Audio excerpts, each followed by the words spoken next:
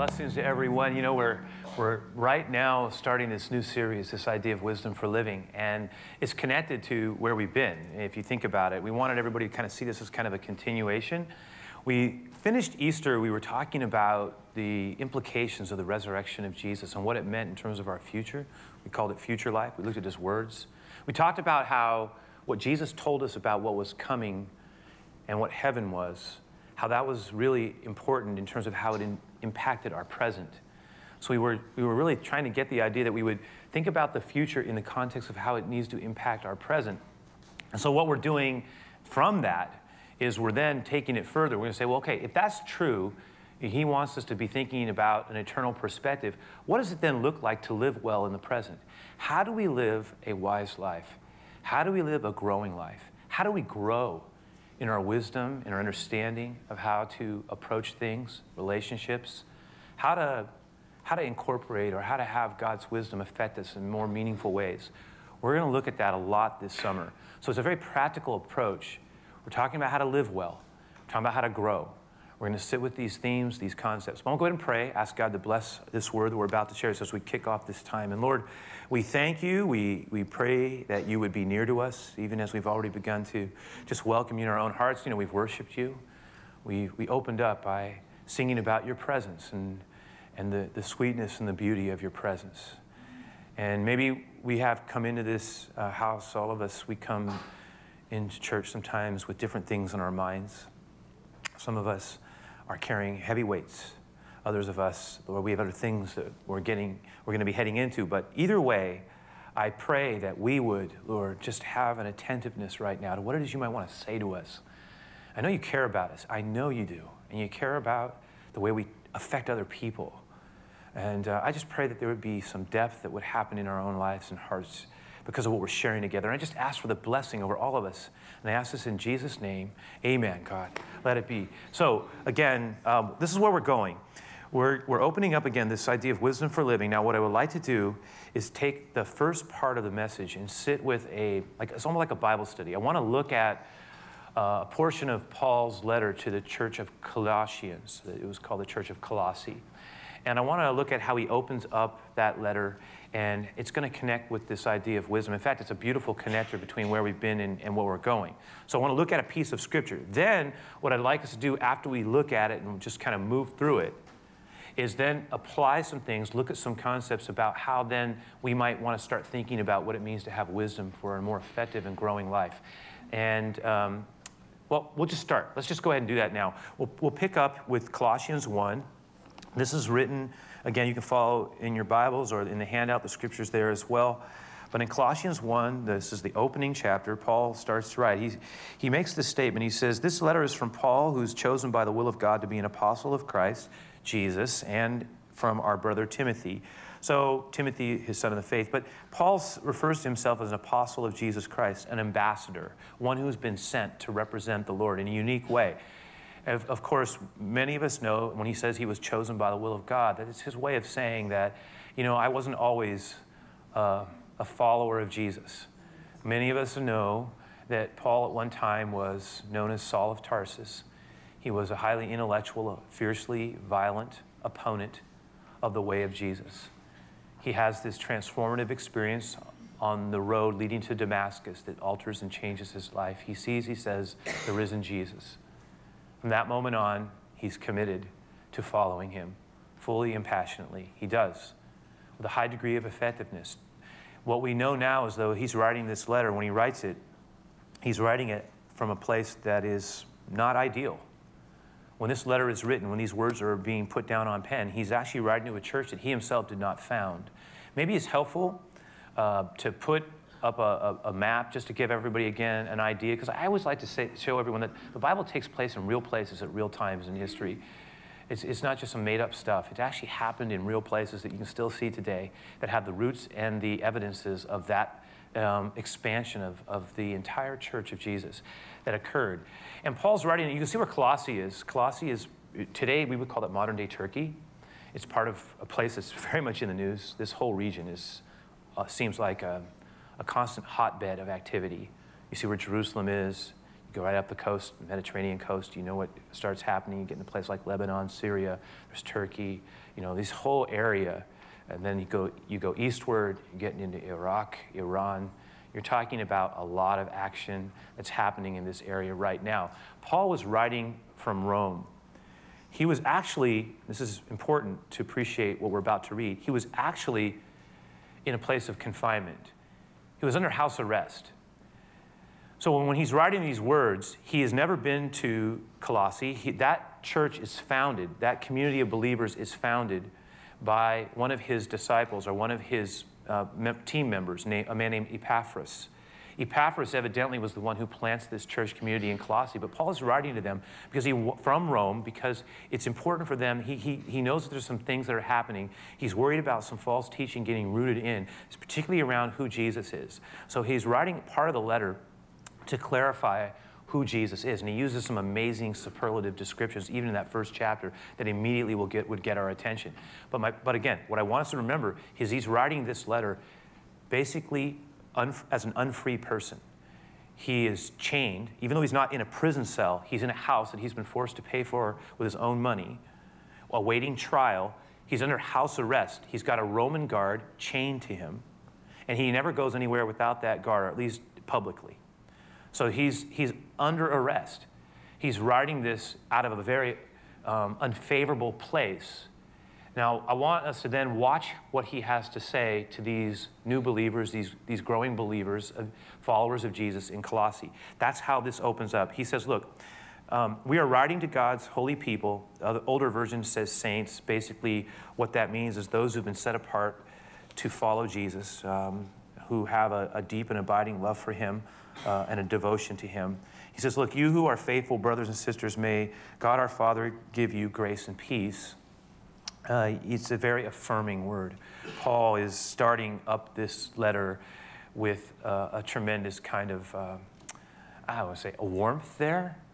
He wants them to know that we're all family. Now, brothers and sisters, interesting way of talking about what it means, because to be part of the family of Jesus is like, he's saying that it doesn't mean we don't have natural family and blood family, but what he was saying is to come to Christ, to live in community, is to almost engage an additional kind of a family life.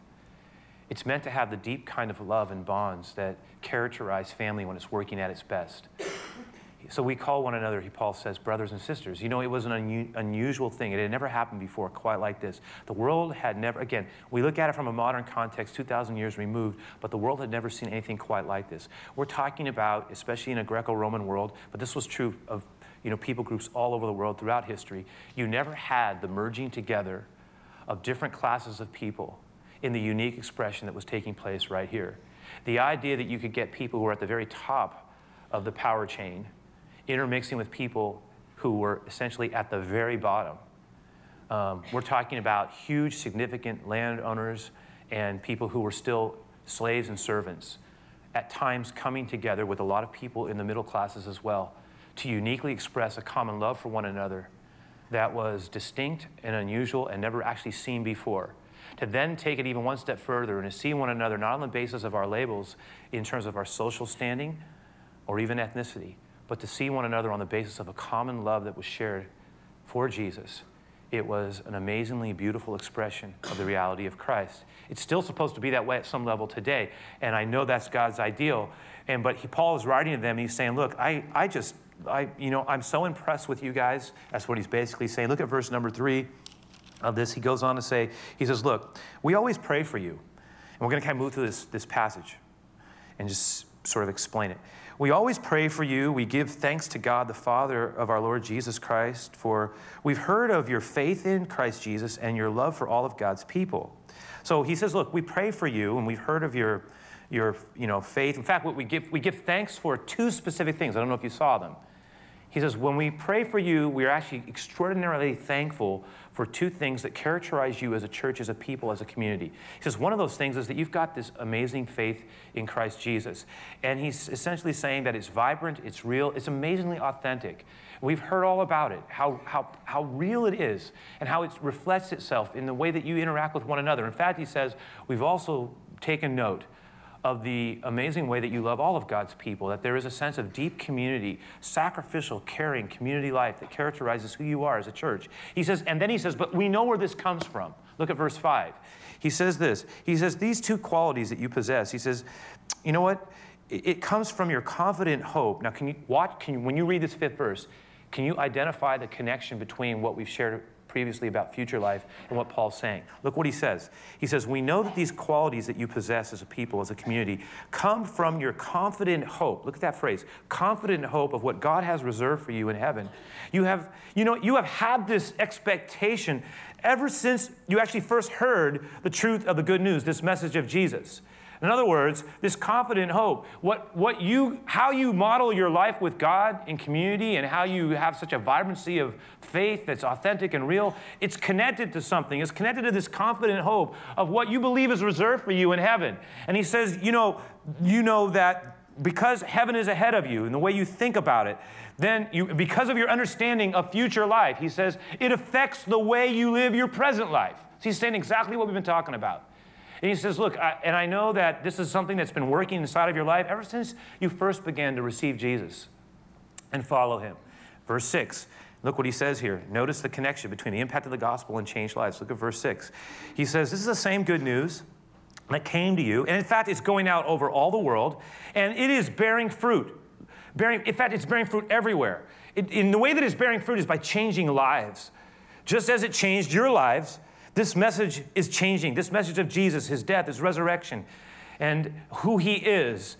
It's changing people's lives. In fact, it changed your lives from the day you first heard and understood the truth about God's wonderful grace. He's talking about it. He says when the gospel really hits someone's life, he says it changes it. And in fact, the truth is that, some of us, we come to the Lord in different, we all come in different ways. Some of us came to the Lord very gradually, if I can put it that way. It was a process of opening up our heart to him. Some of us are there right now. We haven't really made that step, but we're real close. Our heart is being more and more open to faith. Others of us, it was like it came out of a very traumatic time in our life that called us to a place of reordering and opening up ourselves to God in a way that we never would have done if we hadn't been desperate. And that moment is something we remember. Others of us, it comes as a special time when we really, for the first time, we begin to see things in different ways. That it was as if scales were removed from our eyes, and all of a sudden the things of God that would have had no appeal to us, all of a sudden became like rare and precious treasure. And the things of the Lord began to spark a life inside of our heart and begin to call us to growth and pursuing him. I'm saying is we all come to Jesus in different ways. And one of the things we know is that when he shows up in someone's life, it changes that life. It's designed to be transformative. It's a process. It's an event. It's both. It's not either or. It's both and. But I'll tell you this. Once you meet Jesus, it's kind of like we're ruined. And the reason is we can never be who we were ever again. His love will pursue us. Even when we run from him, we cannot escape him. Like Francis Thompson said when he said he was running from God in his great poem, The Hound of Heaven. He says, God is on my trail, chasing me down the alleys. He was getting swamped in his addictions. And he says, but God is on my trail. When the love of God finds us, when we open up our heart and experience him, when our life is transformed, when we're touched by his reality, in a way we've been ruined by his love. Because at the end of the day, nothing else can truly satisfy the longing of our soul. And we can run, but we cannot hide because God's love is on our trail. And he will not let us go. And we will not have peace until we find our peace in him. Because there's a part of us that was designed exclusively for God. And nothing else can satisfy that longing. We may not always get it right. We may stumble. We may fall. We may disregard a love that never quits on us. But one thing is for sure. That love is real and powerful, and it's pursuing, and it gave everything for us. And he will not let us go. He will follow us. And as a result of this, Paul's saying, look, your life has been impacted beautifully, deeply, profoundly by the amazing love of Christ. He goes on to take it even further than that. He says, because that's what happens to everybody who really meets Jesus. He says their lives start to change. Look at verse 7, though. He says, you learned about the good news. There it is, from my friend, from Paul's team member that he had raised up, Epaphras, a beloved co-worker. Look how he's described. This beautiful man. He says he's Christ's faithful servant. He brought this message to you. You received it. And he's been helping us on your behalf. He's a blessing to us. He's saying we're all connected. And Epaphras is a faithful, wonderful servant of Jesus. He's Christ's faithful servant. What a way to be described. He's helping us on your behalf. Well, he's a blessing through and through. The man is a blessing. But notice what else he says. He says, you learned about this good news from Epaphras. And I was thinking about this, guys. Not a one of us here who's come to know Jesus wasn't affected by other people. Every one of us is connected. And if we were to actually look at the strings that connect us, they're so profoundly intricate that we can't even see them. They go so far and in so many different places in time and space. The fact is that we'll never know all the people who we're connected to, that our story in Christ is connected to. And we know that there are people who've deeply influenced us to follow Jesus. Anyone who's been doing this for any amount of time knows that we're not a one-person show. That maybe even now there are people who've prayed for us, who believed for us, who talked to us, whose lives crossed our path. At certain seasons of our life, different people have meant tremendous, not only were they tremendous blessings to us, but they've been of tremendous value to us. And we can even now, in our mind's eye, we can think of them. Some of them aren't even living anymore, but they made a huge difference in our life for God. Sometimes periodically it's healthy to come back and just pause for a time and reflect on people who have made a difference in terms of our love for the Lord, who've invested into our lives or who we've known. Some people who've impacted my life for Jesus, I never even met them. I've only read about them. I read their story, their books, and they've mentored me from afar. Some people, when I was younger, Sunday school teachers, pastors, youth, whatever, friends, many people have affected our lives for Jesus. Someone had enough courage at one point for some of us to talk to us about him. Others of us have believing family members who never gave up on us. Even when we ran away, they kept praying, shooting their prayers like arrows through time on our behalf until they came and resided back into our heart and we came home. The Lord's ways is profound, but he uses people and one of the things that I've been thinking a lot about is the value, if we're talking about the wisdom of life and how to live the wise life with God, the biblically informed life of wisdom, how to have that show up in our lives. Part of one of the ways that I think it is enhanced is when we try to build relationships with people at different places in life stages. I would submit that one of the best things we can do, and I try to do this too, I try to have someone who's in my life that's older than me, who's been further down the line. Someone who's followed God, not perfect, but well. In fact, I think it's almost good sometimes for someone to know failure. Scars can be good. If someone has no scars, that's tough for me, because I might go, why? Have you ever felt pain? Do you know disappointment? No, I want someone with some scars. I don't want them just like scars everywhere all the time, because, and I don't mean that hear my heart. What I'm saying is we have to learn from our mistakes. Hopefully we grow through them. All right, I hope I said it in the best way. Didn't mean to injure anyone's walk if it might have been real painful. But the fact is that we need people in our lives. I have people who are older who've been through some things. I like to have people who are about my own life stage as well. And I think it's helpful to have people who are younger than us, who are seeing things differently, and we can work together and challenge one another to stay fresh. I think it's very important to have that as a growing person. Anyway, Epaphras was a blesser. Paul, let's just push on here. Verse 8, he goes on to say, he says, look at this. We'll just finish with these 3 verses and then shift a little bit. He says, he has told us about the love for others and the Holy Spirit, that the Holy Spirit has given you. I mean, the way that you love people is amazing, and it's a representation of God's Spirit at work in your life. He says, so we have not stopped. Because of that, we haven't stopped praying for you. Not since we first heard about you. In fact, now notice the connection to our theme. In fact, ever since we first heard about you, we have asked God to give you complete knowledge of his will and to give you, here it is, spiritual wisdom and understanding. Because then, look at this, the way that you live will always honor and please the Lord, and your lives will produce every kind of good fruit. And all the while, you will grow as you learn to know God better and better and better. Look what he's praying for, that you would be filled with his knowledge, that you would be filled with the knowledge of his will for your life, that you would be filled with spiritual wisdom, that you would have understanding. And he says, and that our prayer is that that wisdom and that understanding that God will give you, that we're praying that he gives you, would show up, look at that, in very real, tangible ways. So it's not just a mental, theoretical, or theological belief system that sort of sits outside of my life. He says, no, what we're praying is that that wisdom and that knowledge and that understanding would show up in the dailiness of your life. Look at that. That your life, the way you live, will honor and it will please the Lord. That your life, the way that you approach life, the way that you approach people, that in fact, he says that your lives will produce every kind of good fruit. All that will show up in a variety of different ways. And look at the words, that you will grow, and that you will learn more and more about God, better. You will know more of God better and better, that you will know him better and better than you ever have in your entire life. I mean, look at that appeal, look at that prayer.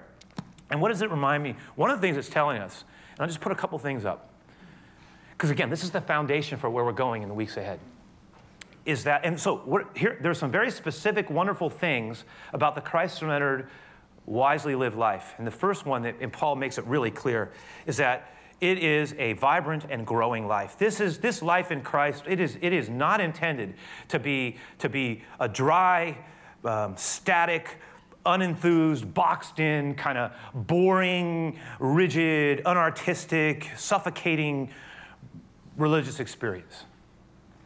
It's meant to look at the words he's using.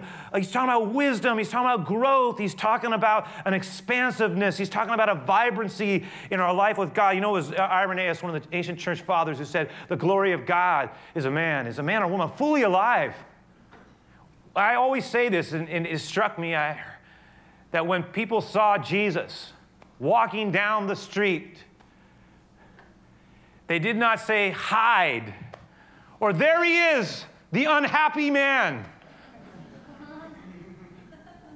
When they saw Jesus, he wasn't dour. He wasn't depressed. He wasn't anti-life. When you saw Jesus, people came alive. And one of the things, and I know we have different personalities, different dispositions, so I'm not saying that we're all supposed to be the same. But I am saying there is something about the joy of the Lord at work in our lives that needs to show up. And we are not defeated if we know him. So we cannot allow life circumstances, no matter how bad they are, no matter how difficult our wounds. And I'm not saying pretend there's not a problem when there is one, but I am saying is that there is an available grace in God that goes beyond even our own pain. Okay, just for a moment, think about the imagery that Paul's using. Look at these words. He's saying words that have life all over them. When he talks to the Colossian church, he's basically saying, look, you know, your life with God's, it's a beautiful thing, and I pray that it would just continue to be dynamic. His words are hopeful, they're optimistic. They talk about things like change, like growth, like the wonderful grace of God. The imagery is what? Of a green tree bearing all kinds of different fruits. It's showing up. It's got life all over it. It's about expansion of knowledge and of wisdom and understanding. This is not a static, contained, dry, shriveled, kind of tightly wound experience. It's about the life of God. It's not a closed pond where things just kind of grow and are dead. It's about a living stream of water that Jesus said will flow out of your belly. And it didn't mean life's going to always be perfect. And in fact, think about for a moment, where is Paul writing this from? He is the one writing these words. He is writing these words from a place of confinement. He is telling them, grow, expand, let God's life move through you in amazing ways, while he himself is chained to a Roman guard, not free to go where he wants, when he wants, and how he wants to. He's writing it out of a place in which he has been hindered. And it reminds us that when we commit our way to Jesus, we can be alive in Christ, listen, alive for others, even when we ourselves are feeling hindered at some level in our own life. That to some degree we feel confined. Now some of us might say, well, I feel confined by, maybe some of us, we don't have, obviously none of us here are in lockdown. But we might feel like I have something that I do feel hindered by. I might have a physical thing that I struggle with. Not everybody even knows about it. It's a hindrance for me. It's tough. Others of us, it might be emotional stuff. Some of us, we have ways of being that we've established, we kick back into. We don't even want them anymore. I talk about this all the time because it's so real. Some of us have been wounded and we have anger. It's a low-grade anger and it shows up from time to time. We want to shake it off. Some of us feel very lonely. Again, things that hinder us, things of our past that we wish we could erase, we can't. Even though I know I committed them to Jesus, they haunt me. Wounds. I don't know. Things happen in life. Part of what I'm encouraged by, and I really mean encouraged in the sense that strength flows, is that even when things are tough, like they were for Paul, he is giving life away. It shows us what God can do. He can take confining things. He can take hindering things. And His grace moves in our life in such a way that life flows to others through them. It's powerful. Okay, now let's take it one step further. Look what else he gets at. So I'm going to say not only is this wisely lived life to be vibrant and growing, but also, and this is going to sound simple, but it's actually not that easy. He says, look, I want you to live in such a way that you honor and please God. So our life is designed, the wise life, and we're laying foundations here, the biblically informed wise life is to be God-honoring. In other words, its desire is to please the Lord. It wants to live a life that's not as a people pleaser, not as a competitor, but we are being called to live for the audience of one. That at our best, we are living for God. And that affects the way we relate to other people. But we're living as one who wants to please Him with the way that we construct our lives, the way that we love people, the way that we challenge things that we know are not what God wants. You know, remember I mentioned that we all have different people who speak into our lives from time to time. I have certain people that I've read over the years that have made a tremendous impact on my own life with God. And one of those men is a man named Gordon MacDonald. Gordon MacDonald's an author that I've come to love over the years. He's in his mid-70s now. He wrote a book a while back called The Mid-Course Correction. And in this book, he was talking about this idea of the power of people in our lives who affect us and challenge us to do better, and then also the wisdom of living for the audience of one. Not as a competitive, not trying to compete with people or to live up to an image, but to live as one surrendered. That wisdom at its core has to do with living for the audience of one. And when we live for God, to please Him, everything else starts to flow with life. But anyway, I'm just stick with me. I want to read something to you, something that he wrote about his life. And he wrote this about his life when he was, again, he's writing this as an older man looking back on his life to a time when he was actually a teenager. And he says this, he goes, look, I've had the privilege of knowing many men and women of extraordinary character in the years of my life. He says, but one man stands out among them all. His name was Marvin Goldberg. And I write was because he died not long ago. I met Marvin Goldberg when I left my Colorado home to attend the Stony Brook School on Long Island in New York. I write this because soon after I arrived, he went to work on my hidden life. I was 15 years old. He says, my recollection was that I was small, physically puny, socially immature, and academically mediocre. My fantasy, though, was to be a prep football star, a star running back. But that dream was not so mercifully put to death during the first week of fall practice, when it became abundantly clear that I lacked the required nerve as well as the pounds to carry a football up the middle and into the line. But I was fast. And my first conversation with Goldberg was in conjunction with the Stony Brook track and field program, which he directed as its head coach. And he says, look, I'd like you to come down to the field tomorrow and work out with the few of the track men, he said, and I think we might make a runner out of you. And the next day I appeared in shorts and sneakers and I ran a few wind sprints for him, and he made a few encouraging comments about my running style, and he suggested I come back again the next day, and I did, and I kept coming back each day after that. And there was something about Marvin Goldberg that made you want to be near him. You knew instantly that he would bring out the best of you, that he would care for you in ways that would far exceed the world of the quarter-mile oval. Something deep within said, stick with this man and you're going to grow. And even as a 15-year-old, I was perceptive enough to get the message. And although I came to the track team as something of a sprinter, he had me running on the cross-country team. He says it'll build your endurance, and listen, he said, it will be good for the battle you're going to face in your mind. The coach knew that in the end, a large part of competition on the track field is psychological. So each afternoon we came to the track and checked a bulletin board that displayed each runner's workout plan for the day. Most of us dreaded this moment as we read the coach's latest menu for suffering. As we read the schedule written in a distinct handwriting, we would silently protest, "There's no way I can do this." And then we would go out and do it for him. He was tough, but we trusted if he said we could do it, then we would be able to do it. Now, Coach Goldberg was not only committed to developing runners, he made no secret of the fact that he had a passion, really, for building men. And Stony Brook was at the time a boys' school. And every bit of an athletic experience, as far as the coach was concerned, was tied tightly to some aspect of character development. He believed in the hidden life and in our deliberate cultivation, and he made it happen in the context of our athletic world. Now, here's what we're going to get to. He says, look, it was my first competitive experience. I was entered in the 200 meter. There were 6 runners, including me, on the starting line, but it was clear that my most serious challenge would come from a runner. His name was Alvarez, who wore a uniform from the Trinity Pauling School. He was big. He seemed a bit overweight, walked about heavily, and as I pounded the spikes that would hold my starting blocks in place, I actually dared to say to Coach Goldberg, "I don't think I'll have much trouble taking him." And soon we were crouched in our blocks. The starter barked the traditional commands, "Runners, on your marks!" And the gun sounded. All 6 runners shot out, up and out, and of their starting positions and down the straightaway. And about 22 seconds later, Alvarez won, going away.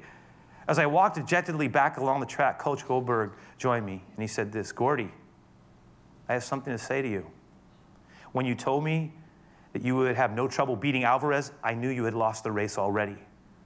And I decided to let you lose it, even though it might hurt the overall team scoring. Gordy, you must never, ever underestimate a competitor on the basis of what he looks like or what you've heard about him. First of all, you judged him on the basis of his body and not on the basis of his heart. Until you know what's in a man's heart, you'll never know what the man is. Second, you must never measure yourself against a competitor. You measure only against yourself.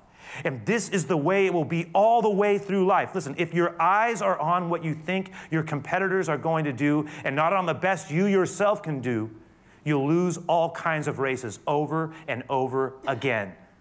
Then he says this, "I never underestimated a competitor on the track ever again. And as hard as it was, I learned from them moments like these in the company of Marvin Goldberg, never to match myself intellectually, professionally, spiritually against anyone else in my adult life." The coach was laying the tracks for the day when it would become clear to me as a biblical person that all of life is played for an audience of one and never as a competition against my peers. It became clear to me as a biblical person, as a person who sought to live a life in alignment with God's words, that I was to live my life for the audience of one, not as a competitor, not as trying to please people, but for the audience of one. See that? That is so huge. It really illustrates the value of having people in our lives who will challenge us, but who will remind us that we are to live for God. Now, when we do that, listen, not only is then that wisdom going to show up in a God-honoring way, but here's the third piece, and Paul gets at this. He says what it's also going to mean is that we're going to need to then determine in our heart to cultivate a very personal relationship with Jesus, right? That's expanding. In other words, what shows up in public is always a result of what is taking place inside of us. That's why we talk about the value of building a life with Jesus. It's something that we have to, it just doesn't happen. We don't all of a sudden just start performing something or something that we really care about. You got to put time into. If we say we love someone, but we don't ever want to spend time with them, not really. We have to really question how committed we are to that love. I mean, because what love has to do is love grows by spending time, and then not just spending time, but how we spend that time in that moment. How present are we? I remember one time, and the value of focus is huge. Because again, remember, what we practice, we perfect. What we practice, we make perfect. The more we put into this, the more we're going to get out of it. It's just the law of reaping and sowing and planting, and it's what the harvest is. And if we have a passive approach to loving God, then it's going to show up in probably mediocre ways. But if we will pour our heart into it, like David said, I follow hard after you, Lord. If we will do that, do you know what will happen? Things will grow in us. We're going to find out that things start expanding. You know what when Jesus said, he didn't say, think about what he said. He said, how about his words? He said, when you pray, say, did he say this? Give us this year our yearly bread. Give us this month our monthly bread. Give us this day our daily bread. The Christian life, the biblically informed life, the growing life, the expansive life, the spiritually vibrant life, it's a daily thing. And a lot of times we get stuck in ruts, you know? I mean, habits are good. Habits are good. Why? Good habits are good habits, because they save us mental energy. So we don't waste energy trying to think about what I have to do, get this together, because we do the same thing. So as a result, I'm not wasting time or energy thinking about it, as I've got a good habit. But a good habit over time, even that needs to periodically be challenged, because we can get into ruts.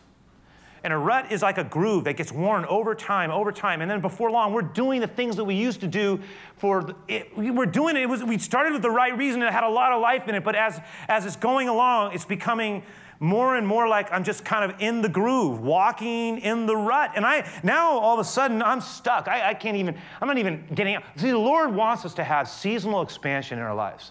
One of the things that's so clear here is that this is not meant to just be a static thing. It's a growing thing. That means we're going to have to make life adjustments at times. There are going to be times we're going to have to say, hey, you know what? I'm going to start reading God's word in a different way. I've gotten slack on this. I'm not paying attention. Maybe I need to bring someone else into my life. We can train together. Think about when we're trying to train for something, for a race, for some type of an event. You don't just get there and show up, never putting any time into practice. No, the Christian life is no different. If we're serious about it, we're going to periodically have to really, shake some things up, maybe adjust something, clean out the room, move the furniture around, right? Bring someone else into the conversation, get another person in our life. Start having real conversations with God that challenge us in different ways. Say, you know what, I probably need to start reading my Bible in a different way. I'm going to mix it up. I'm going to change it up. I'm going to bring someone else into my life. I want to take this seriously. I'm going to go for it. You know why? Because I'm running a race, and I care about growing, and I want to do it, and I want to stay in love with Him. And to stay in love with the Lord is going to require effort on our part. It's like any relationship we have. Spend time, and how we spend that time. Be present in that time. That matters. Last thing I'll say, when we do that, then Paul says it's going to show up, right? It's going to show up in our actions, in our attitudes, in the way in which we basically, represent His heart to other people. That's just a fact. It starts showing up in our lives.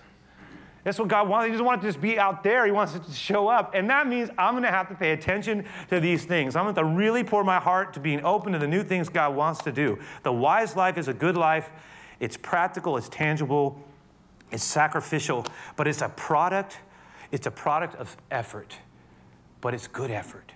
You know when you finish something that you really poured yourself into and I worked hard and I did good work. That is a certain blessing there that doesn't just come when I just casually do something and kind of make my way through it. I put in some time. But when you really have to work, when you really pour your heart, when you give it your best, or at least close to it, there is something deeply satisfying about knowing that you've really... See, my grandfather said to me, I'll leave it with this. He said something so profound. He said, it's going to sound so simple. He said to me, because one time I was kind of saying, Gramps, I was talking about Jesus. There was some things that wasn't happening the way I wanted them. He told me, he says, look, if you're going to do it, follow Jesus. If you're going to do it, do it. And he walked away. I was like, that's it?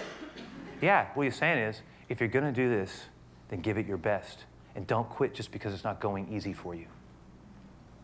Follow Him. You're going to follow Him, follow Him. If you want to say you love Him, then show Him you love Him.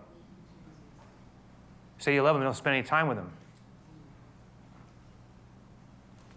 You got to spend time in His Word. You want to know what He thinks. His wisdom flows. Your Word is spirit, it is life. Let's pray. Lord, we ask You to meet us where we are. I pray that you would call us to deeper places. And I pray that these coming months would be weeks in a season of expansion of wisdom in our life that would show up in very practical, meaningful ways, particularly around the area of self-restraint, but also in the area of being able to bless others and to create and architect our lives properly.